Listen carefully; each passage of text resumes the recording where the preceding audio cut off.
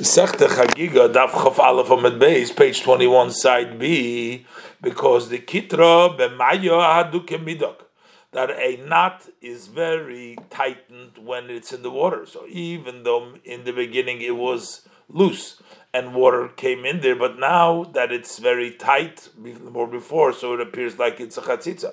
Aval reisha, but in the reisha, with regards to not immersing a keli within a keli, there was a possibility that we can say the mayak fuya makpale lemona, that the water enter into the external keli and they float and they raise the inner keli, and they don't touch. The outer one doesn't touch the external keli. Lo have your chatzitza over there; it's not considered a chatzitza, even for kodesh. Therefore, tzricha has to tell us that even in such a case, it's considered a chatzitza for kodesh. So the Gemara says, Rabbi Ilo l'taimei. Rabbi Ilo goes according to his reasoning. Rabbi Ilo Rab Chanina bar Papa. Rabbi Ilo said the name of Rab Chanina bar Papa. Eser Mailois. There are 10 advantages in holy for eating for kodesh more than on truma. Shonu kan in our Mishnah. Chomesh Rishonos. The first advantages were said bein la kodesh, whether for kodesh itself, and bein lachulin shenas al taras kodesh, or weekly that was made on the careful like eating kodesh, which means that you guarded them from tuma just like you guard kodesh. So from them too there is these additional advantages more than truma, but the achareinos, the 5 lighter ones, are only la kodesh for kodesh. Avaloi lachulin shenas al taras kodesh, but not for chulin that were made on the same level as the purity of kodesh. Over there, these advantages do not apply, are not accustomed. And from the fact that he says that 10 mile shanukan,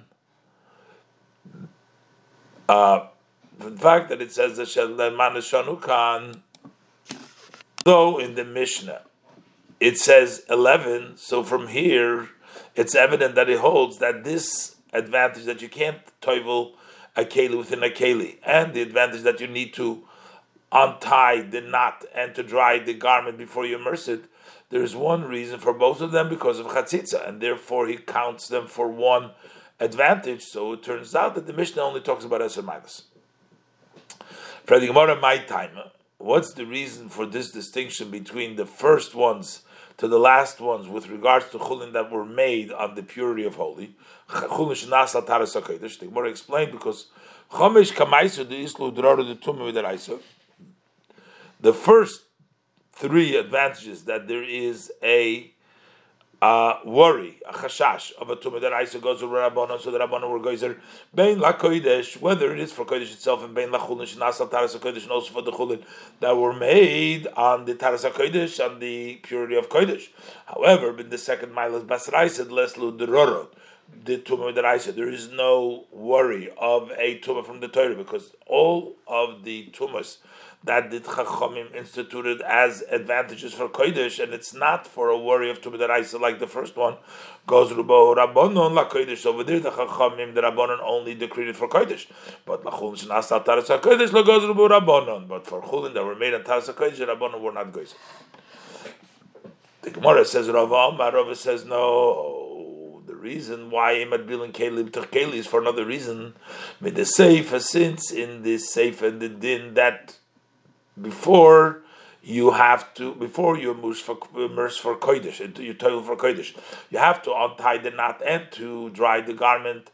The reason is having mishum chatzitza, that is because of chatzitza, because of the knot and the moisture. So the reason for the advantage in the reisha is la mishum chatzitza. The reason why you cannot immerse a keli to the keli is not because of chatzitza. If the reason was because of chatzitza, the Tana should have only told us one of these dinim, and we would learn for all those that are similar to us, appear to be like chatzitza, that it's possible to feel as kodesh.